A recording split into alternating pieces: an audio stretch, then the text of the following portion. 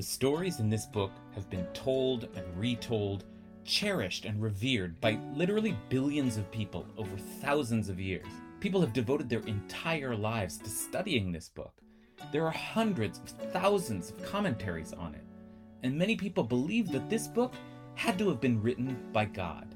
The Torah. What's so special about it? Why is it so mesmerizing, and how has it managed to capture the human imagination for millennia? I'm David Kasher, a rabbi at Ikar in Los Angeles, and together we're going to study the weekly Torah portion of the Parsha and figure out why the Torah really is the best book ever.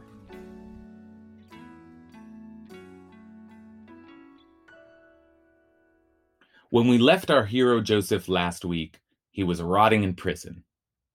This week, we witness his improbable, meteoric rise to power. Within the course of one fast-moving chapter, he'll be pulled up from the dungeon and placed in command of all of Egypt, second only to the Pharaoh himself. And this great promotion is all due to his powers of dream interpretation. Now, dreams have been a constant theme in the Joseph story, and Parshat Miketz begins again with two dreams. Pharaoh dreams of 7 skinny cows devouring 7 fat cows on the banks of the Nile. He stirs awake, only to fall asleep again, and this time dreams of 7 withered ears of corn. Again, somehow swallowing 7 healthy ears of corn. And again he wakes up, clearly shaken by the strange images. Vayhi vaboker vatipa'em rucho. The next morning his spirit was agitated. And he sent for all the magicians of Egypt and all its wise men, and Pharaoh told them his dream. Vaysaper paro lehem et chalomo. But no one could interpret them for Pharaoh. Ve'en poterotam lepharaoh. Finally, the royal cupbearer, who had been in prison with Joseph, suddenly remembers that the young Hebrew had a knack for dream interpretation. He had accurately predicted the future fates of 2 of the prisoners. So the cupbearer tells Pharaoh, and Pharaoh summons Joseph from out of the pit, and Joseph is brought before Pharaoh, who repeats the 2 dreams. And then everything starts moving very quickly.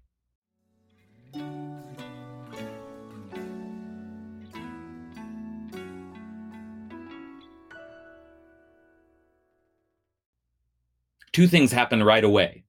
Joseph immediately tells Pharaoh that his dream is a message from God. 7 years of plenty are about to begin, he says, but they will be followed by 7 years of famine. Take care, he says, to start saving now while things are good, to prepare for hard times ahead. And the other thing that happens is that Pharaoh immediately believes Joseph. In fact, he's so pleased with the interpretation that he immediately appoints Joseph his right-hand man. So, what's going on here?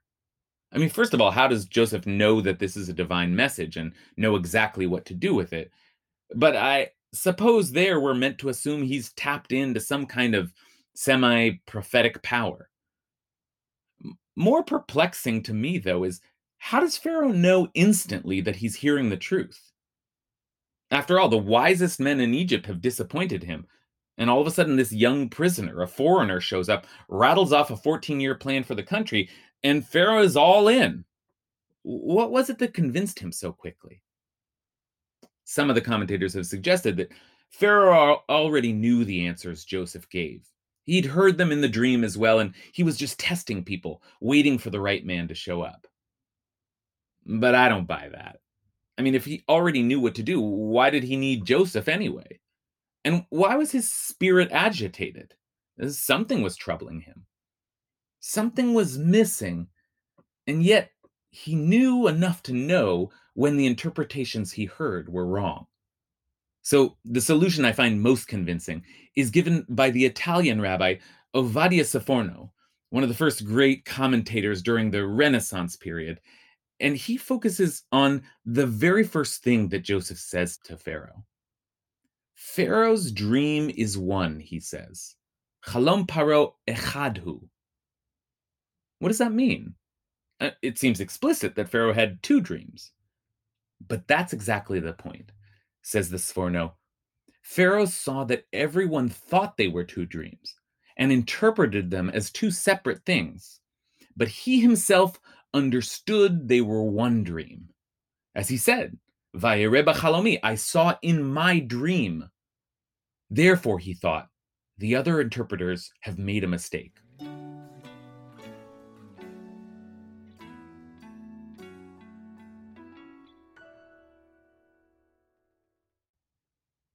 So the critical thing in this reading is not the content of Joseph's interpretation, but the fact that he understood that what looked like two dreams were really one. And Pharaoh himself had a sense that this was true, that it was all part of one dream, but he couldn't explain why. In fact, the Torah itself tips us off to this understanding right from the start. Just after Pharaoh's night of dreaming, we read, and Pharaoh awoke, v'hinei chalom. It was a dream. Not dreams, but a dream. Now, if we look carefully through the rest of the narrative, we see that this discrepancy continues between Pharaoh and Joseph's understanding and everyone else's. Here's a medieval commentator, the great Portuguese statesman and scholar Rabbi Yitzchak Abarbanel, taking us through phrase by phrase every time Pharaoh speaks about dreaming, and it's always about one dream, singular. Verse 8, and Pharaoh told them his dream, chalomo. Verse 15, and Pharaoh said to Joseph, I have dreamed a dream, chalom chalamti. Verse 17, in my dream I was standing, b'chalomi. Verse 22, I saw in my dream, va'ere b'chalomi. Therefore, says the Abarbanel, I think that Pharaoh himself felt that everything was one dream, which is why he always spoke of it in the singular. But the interpreters thought they were two separate dreams. It's uncanny, actually. If we look back, Pharaoh has been saying all along that it was one dream, not two. And no one listened until Joseph came along. And the very first thing Joseph says is, Pharaoh's dream is one. At that moment, Pharaoh knows he has someone he can trust. What's so remarkable about this answer is that it was right there all along, right in front of us. It's right in the text of the Torah, and Pharaoh says it explicitly again and again. But everyone misses it. And we miss it too. I certainly did. And that means that Joseph's great powers of interpretation are not just his direct channel to God, his ability to tap into some mysterious divine knowledge. Maybe he has some of that too, but what he also has is the ability to listen carefully to the words that the person before him is saying, and to really take them in, and then to be able to reflect them back so that the person knows that they are hearing their own truth. Now, that's a skill we could all stand to practice. Careful listening to the people around us. How often do we respond too quickly without taking in everything we're hearing? What do we miss? What are we overlooking? Are they telling us something important about who they are, about what's going on inside of them? Maybe it's one word that holds the clue to understanding the person standing right in front of us.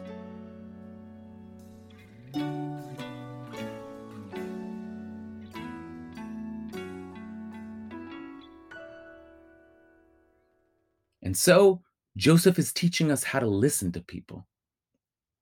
But he's also teaching us something about how to read the Torah, which is that we ought to read it slowly and listen carefully considering each word, each turn of phrase.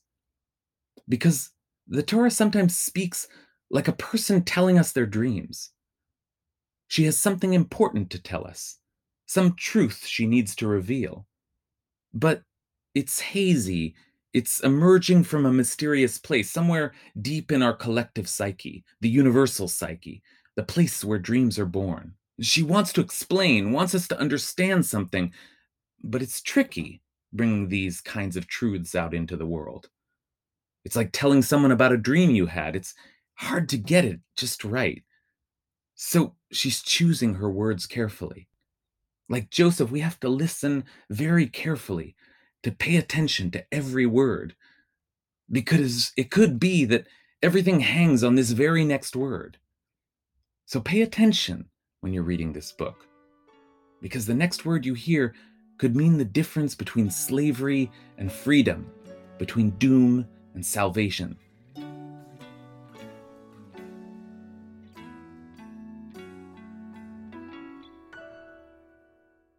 Best Book Ever was produced by Ben Cooley and edited by Vera Blossom, and our theme song is Pitrouli by Hillel Tigay. You can listen to more of his beautiful music on iTunes and Spotify, and while you're there, why not subscribe to Best Book Ever if you haven't already? If you're interested in supporting this podcast and our work, you can visit us at icar.org and donate or Venmo us at icarla. That's IKARLA. Thanks a lot and see you next week.